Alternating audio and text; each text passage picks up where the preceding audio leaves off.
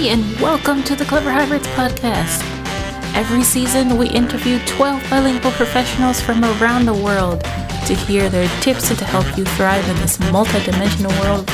Let's jump right into the episode. I'm here with Gene Van Horn. Gene is an entrepreneur, has worked in the IT, insurance, and sales industries for over 30 years. He became bilingual when he started doing ministry work with the Latino community in Washington, D.C. in the early 80s. He's an old school clever hybrid and my mentor. He also happens to be my dad. Papi, thank you for being here with us today. My pleasure.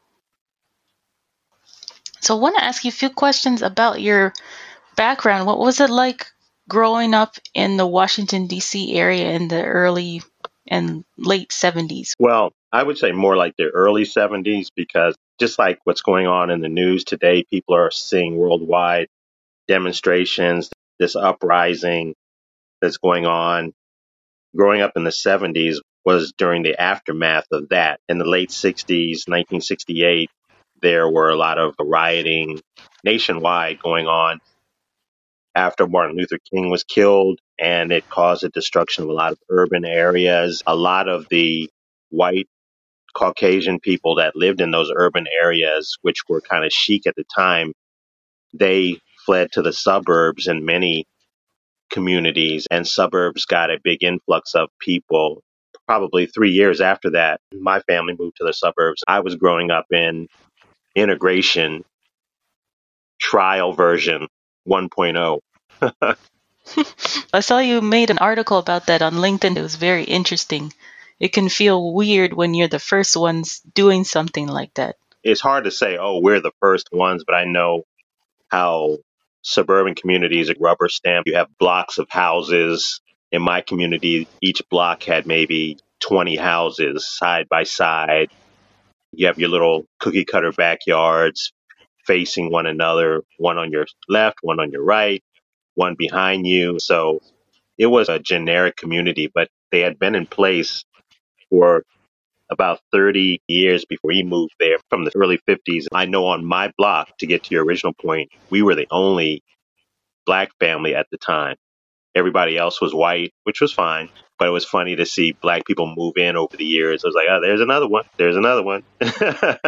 Looking back on it from a vantage point of a 5-year-old, I could see that people were trying to feel us out. And the neighbors next door were an older couple named Jules, and you could tell they had been there since the beginning of time. They were really old. Mr. Jewell was pleasant, and I would talk to him, and sometimes he'd ask me to do little favors for him, and I could see he realized, oh, this family's not that bad. His grandchildren would come from time to time, and we would play darts with them. There used to be these darts that you throw in the air. They're illegal now. You throw them at a target and you try to get into a little bullseye. I remember playing that with his grandchildren. He'd be so happy looking on. They were white, we were black, but it was no big deal. The community started to see that we were not a threat, and other black people came and they were not a threat. And it gradually started to become more flexible as the decade wore on. That's a good point. People start to get used to each other. There's a quote by Anthony Bourdain. He said, traveling or even living in a diverse community, you experience people, but they also get to experience you. Being African American in the community, even that was a new thing. What was it like seeing the growth of the Latino diaspora from the 70s moving forward? Yeah, I know that was very interesting to watch, because in my neighborhood, I only knew of 2 Latino families, meaning personally where they lived, probably out of, I would say, 15 to 20 blocks of houses. I only knew of 2 families. And the 2 boys in the families were classmates of mine. I'm sure there were other ones, but they were the only ones that really stood out to me. And we were so rare, African Americans or black kids and the Latino kids, but both of the boys were from Mexico. They were as different from each other as night and day. So I came to appreciate all Latino people are not alike. One was a really good friend of mine, and we would have a really good time. His name was Louis. I'm sure it's probably Luis, but he would go by Louis. My mom also had a Latina come to help take care of us from time to time. I think the lady was from South America. Her English was very limited, but she was very polite and professional. My initial introduction to Latin people was really positive. I saw there was a lot of different types, but I didn't really know their roots and origins, but they were very nice people. I never knew that. You never told me that before. Okay. Seeing the culture, a lot of people just stop there. They now, instead of saying tortilla, they say tortilla. But you decided to learn another language and immerse yourself in the culture before it was cool to do that. What made you want to do ministry work in the Latino community? Yeah, that's a good question. I know growing up, Louis was my friend, and when I was 7 or 8, he moved away. And I got to know Israel, who was the other young Mexican around the same time. Just one after another experience with Latino people. I was just like, these are good people. These are nice people. I remember going to Louis' house and his mother would be talking to him in Spanish. I wanted to know what she was telling him. She was all animated. He'd be like, don't worry about it. It's not important. She didn't say nothing. And she would talk to him in Spanish and he would talk back in English. I don't know what she was saying to him because I didn't speak Spanish at the time, so it doesn't even ring a bell in my brain what she was saying. As I got older, I would see that interaction when I started to learn Spanish where the kids didn't want to speak.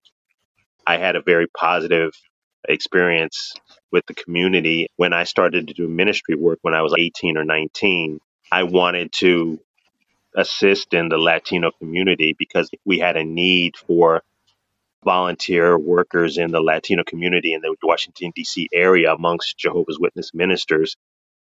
But I was not able to speak Spanish at the time. So it took me about 6 years before I really had the time to invest in learning the language. I went on a trip to Argentina, which was a short trip of Jehovah's Witnesses for an international convention that we had. I was immersed in the community and I was starting to get a hang of certain things. So that's when I began my immersion classes. When I came back, I said, it's just a matter of effort.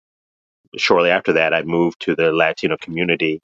My process began in the mid 80s, but then by 1991, I made the move and been doing it ever since. It's great.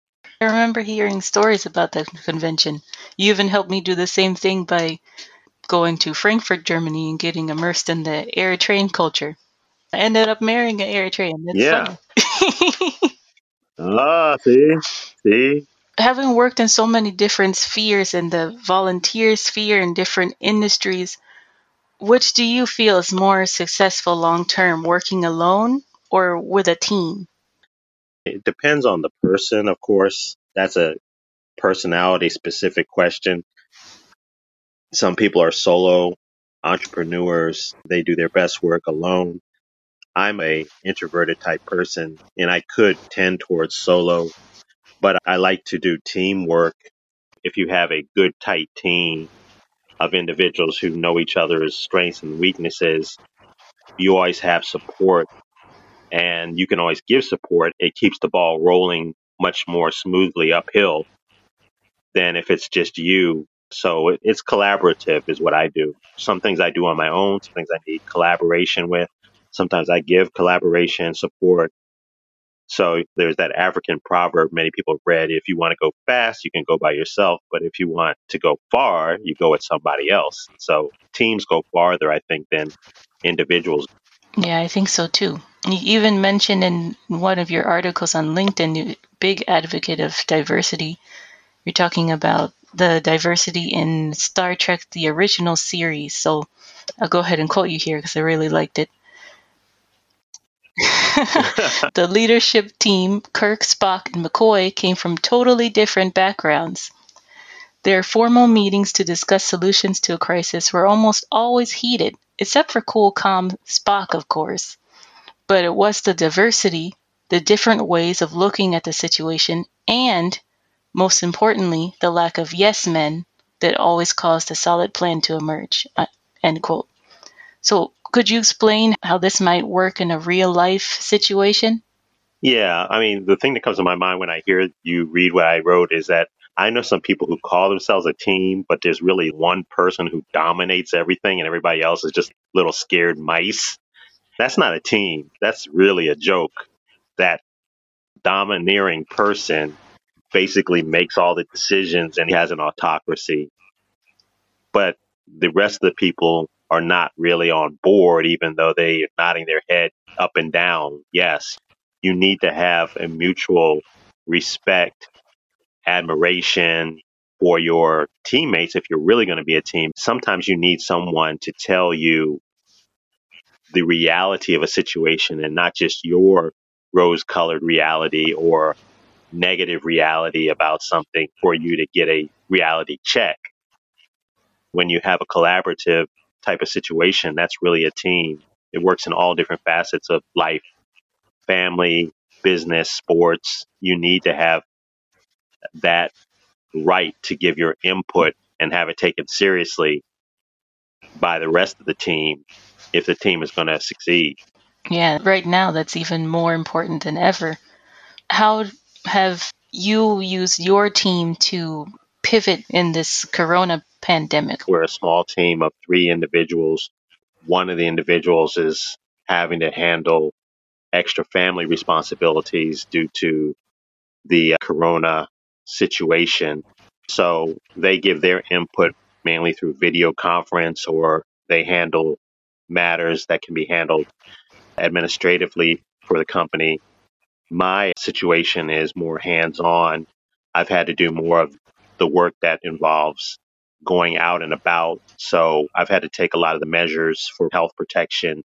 It's been allowing the team to continue to function. Another team member that we have is very entrepreneurial, very tech savvy, and they're able to get a lot of the work done that depends on IT work and connection through technology.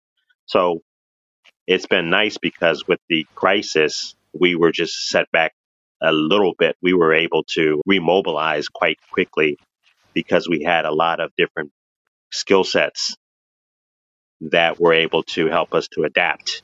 When you have a crisis and you're only a autocracy, you close down. It's hard to adapt because you've been doing everything yourself and now you've got to change and do everything else yourself. It can be very difficult to make that transition. Yeah, that's true. I know you always taught me the importance of being a specialist versus a generalist. It took me almost a year to really understand why. Could you explain some of the benefits of focusing on a niche? That is rooted in some of the philosophy of Seth Godin, who is a really great, well known marketer in Americana. He really helps his listeners to understand that it's better to be great at a few things instead of very good at a whole bunch of things. In today's market, there's so many people who can do a little bit of things, but you can stand out well if you are excellent in a few things. And that's where you can get customers. You have to be able to show that you are outstanding and that it pays for them to want to work with you. At the push of a button on their iPhone or on their computer, they can find 1,000 of you. So it pays to be in the top 1% for their consideration. Even if you are a specialist, it's still important not to panic in a time like this and to remember that we're in a relationships business, no matter what type of business we're in. So, could you explain more of what that means? I can just imagine in my brain right now somebody who has a business of some type. It's a smaller business. Maybe they work with 1 or 2 people, and you have a huge recession like we're entering, or you have a unexpected situation, hurricane, earthquake, pandemic. There is always the tendency to just switch your business model 180 degrees out of fear. But if they're really good at something, it pays for them to sit down and look at, okay, how do we deliver our product to our customers? Or how do we slightly adjust this product or revolutionize it to reinvent ourselves in this situation instead of just freaking out? If you're a specialist, What's stopping you from innovating? You innovated to get to where you are, and now you're having a need to innovate being forced upon you. That's what I hope that individuals would think about. There's ways to pull the brain trust of that team and brainstorm solutions. Yeah, that's true. I've probably never would have started this podcast under normal circumstances, but it's nothing stopping you, so why not? That's right. That's right. What's the worst that could happen? That's true. I noticed too, you did a post about Muhammad Ali, and then there was a post a few weeks back about the tax on minorities. We've seen a lot of tension in the past few months with reports of minorities not receiving the proper COVID-19 care. And now with the police brutality protests, you mentioned that brown people need to pay attention, but white people need to not blow it off. It's a real thing that actually occurs that maybe they weren't aware of before, but they need to take it seriously. What helps you to stay focused during these troubling times where there's so much going on? It comes down to what you can influence. The people today are trying to force influence upon the rest of the population, meaning the people who are persecuted, the brown people. They want to force the persecutors to recognize their right to be who they are. It's a tough proposition because you can't force someone's heart to change towards you if they don't want to, but you can institute change upon yourself. I always come back to the point that I have to be realistic, and that the black tax that I made the post about is something that the previous generation taught me. When I say the black tax, I have to work a lot harder to keep up with my white colleagues who do the same type of work as me, because there's a lot more bias against me getting that account or making that sale or whatever it may be, income generating wise. But it's just a realistic thing. I can influence what I can do. For anyone who sees me in my work clothes, I overdress for work on purpose because I try to overcome any stereotype that my listener may have against minorities so that I can take that off the table. I have white colleagues, they don't dress nearly as fancy as I do because they don't have to. If I'm trying to sell something to someone face to face or even over video conference, I can't look like everybody else because of my skin color. So I control what I can control, and that's my appearance dress wise, and I can put more people at ease. That's part of what that goes into. And the Muhammad Ali reference, I started the 70s at about 4 years old and ended it at 13 years old. And seeing him, many times he was very well dressed when he was being interviewed. He tried to speak well, energetically, and he highlighted that black people were as good as anybody else. I always liked that philosophy, not better. He would never say better. He said just as good. That's a mindset that all minorities need to have. You are just as good. But by the same token, you may need to up your game a bit in various aspects to be viewed as just as good. It's not just because you want to be just as good in your mind. So Muhammad Ali was a mentor to you. Why is it so important for everyone to have a mentor or a role model, even as an adult? It's as simple as if someone's walking in the woods and they come out of the woods, you're about to go into the same woods. It would behoove you to ask them, how did it go? What did you experience? The woods are tough. You don't know what you might encounter. And if they successfully explored it, you should ask or listen carefully if they want to volunteer information. It's as simple as that. If you don't want to hear, then you're just going to fall into the same problems that they fell into, repeat the same issues instead of being able to take it one step further than they did by knowing in advance. That's what a mentor is for. It helps you avoid the same mistakes. I found that sometimes I don't even avoid the same mistakes. I run into the same mistakes, but I expect them. They're not as shockingly surprising to me as it may have been to them because they told me this may happen. Then it does happen. And you're just like, okay, this is what they told me. I should have expected this, or I didn't do what they told me to do. So now I'm dealing with this. Less shocking and surprising if you have a mentor. So now you're in the middle of two generations. You've been a mentor and you have a mentor. What do you feel of the benefits of both of those? Well, as I said, having a mentor is having almost like a map to the future that you can follow, not being blind as you're going forward. Being a mentor is the privilege of sharing your map with someone so that they're not blind as they go forward. So it's a chain link. I have a lot of respect for the Latino community. They are so diverse. They are so intelligent. They are so family oriented across the board. They are very hardworking. I mean, just so many superlatives I could use. I feel so privileged to speak their language.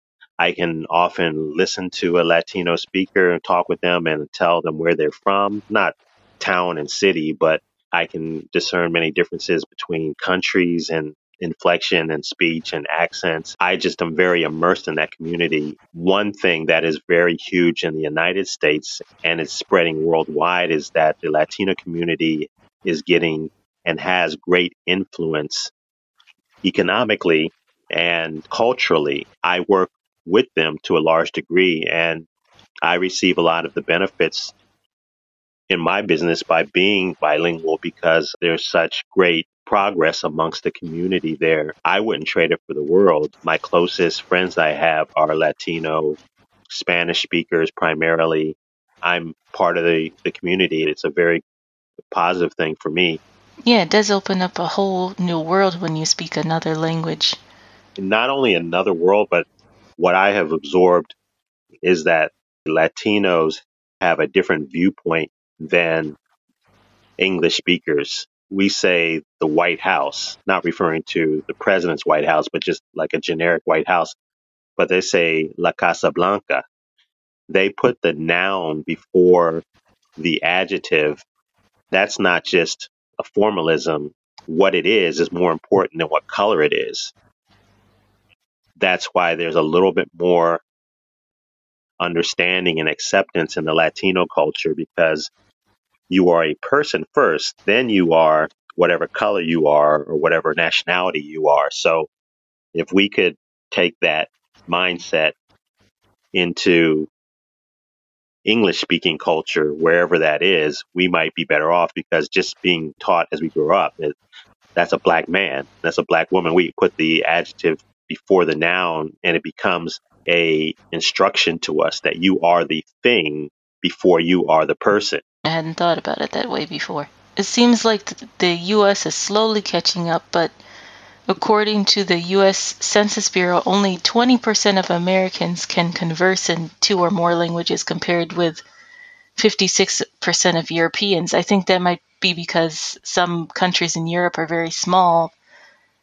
But what do you think are the factors behind that? Well, I haven't been to Europe since I was a little kid, but I do know that you can cross borders very easily. We cross borders here all the time, but they're states instead of countries. Some of our states are as big as some European countries.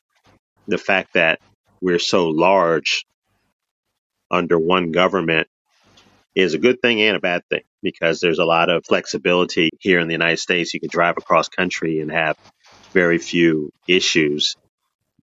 We don't really have to learn different languages. Everybody that you interact with has to speak English from Washington, D.C. to Los Angeles, California. That's a good thing and a bad thing. That's why we're at 20% in the statistics of individuals who are bilingual. As more and more bilingual individuals are gaining prominence here in different aspects of the country, economically, it would be nice to go to a Latino store as an English speaker and buy what you want in Spanish. So I'm sure more people are seeing the value of that because more and more ethnic groups are starting businesses at a faster clip than even English speakers. There's going to come a time where if you really want a great experience all the way around, whether it's education wise, work wise, purchase wise, you will want to speak at least some words in the language. Hopefully that will take off soon. How do you help kids to be bilingual in an environment like that? I've seen all these reports of wanting to help kids be bilingual, but kids don't have any incentive to be bilingual if they're born into one language group unless it's important for them to function in society. The best results I've seen have come out of bilingual education where the children are immersed in the two languages at an early age so that they don't really see any difference at school. If I want to ask for the book, I can ask for the book or el libro. That's how they need to be introduced early on in immersion education, where the best scenario has been, from my perspective, where there's certain time periods where they can only speak one language and certain time periods where they speak the other language. Then it just becomes a second nature to them. Yeah, hopefully it will take off. It's good to get them while they're young and they're not afraid of making mistakes. Fear is one thing. Children do things when they don't really understand that it's extra special. They just do it. If it starts to become special for them to do something, they start to get confused. Like, why are you making this special? What's going on? If it's just expected, I think that would be a better thing. Also, being a bilingual person, you see things from not only the two language perspectives, but also from the perspective of a language learner and a native speaker. So, as a language learner, what do you wish native speakers of any language knew? A native speaker has the right to be a native speaker. I don't think they really need to learn anything or know anything about a learner. I think it's the learner that needs to raise the bar, whether it's a Spanish speaker trying to learn English or an English speaker trying to learn Spanish. It's up to the learner to adapt, not the native person. Very good point. If you're learning, you by choice decided to enter another sphere, so you have to learn how things are done in that sphere. That's right. That's right. If I was a native Spanish speaker, for example, I would see it as important to learn as much as I could about the English language and the English culture, because just like the Latino culture, English speakers are very diverse. I have individuals I deal with in different parts of the United States, and some of them, the way they talk, it's totally different than the way I talk. But I know what they're talking about because I'm familiar with their culture and we can communicate. A Latino person should do their investigation, their homework. They're not going to become a native speaker, so to speak, but they can become well versed. Fluency is more than just talking, it's understanding. I don't expect native speakers to adjust for me. I need to learn and adjust to them. I think a lot of people forget that and they're expecting some type of special treatment and they get frustrated and stop. That's not how life works. It's a privilege to learn a different language and to learn about a different culture. So learn it and do your best. You're going to have a lot of trial and error, but eventually you learn and you make progress step by step. It's great. Best thing I've ever done is learn Spanish. Like the best endeavor. Yeah, it's helped my life a lot. This helps me from watching you doing it. So, if you were to give a main takeaway for someone who's just getting started, maybe they're trying to learn Spanish or they're trying to learn English, what would you tell them? While a lot of my peers were using their money to get fancy clothes, they were using their money to buy fancy cars. I remember when I was in my early 20s, I put a lot of money towards language classes. I did that because I had spent many years doing free language classes, which were through public school. I even did one on a university level that wasn't free, but I found that that type of environment where I was in a group environment trying to repeat after the teacher and doing solitary homework. It did not work at all for my brain. I was never able to be conversant in Spanish. I just knew enough to be funny, pretty much. I couldn't carry on a conversation until I was 22 years old. So I said, if I keep doing the same old thing, I'm going to keep having the same results because I've been trying to do this since I've been 7 years old. The beauty of it was I only had to make that big investment one time. From that point on, I got the tools I needed to basically reprogram my brain, is what my one-on-one classes did. That's similar to what you do now too. Helping people have that one-on-one feedback is the best thing ever. The fire will not keep burning until it reaches a certain temperature. The key is to keep yourself invested in learning until you can get to a certain level. Once you get to that level where you're really getting the hang of things, the fire keeps burning. The little twigs that get the fire started, that's the initial interest and the excitement that a person has. But that can burn out quickly if they don't maintain a commitment to their learning. Then they get to a certain point where they're much more profound in what they can say, what they can hear, what they can understand. That's comparable to the logs being put on the fire. When they start to see true benefits in their life, then it keeps burning because they want to keep on making investments into it. You have to start out with twigs and smaller items that can get the fire to a certain temperature, but it takes time and you have to be committed. If you don't have enough funds to do it in bits and pieces.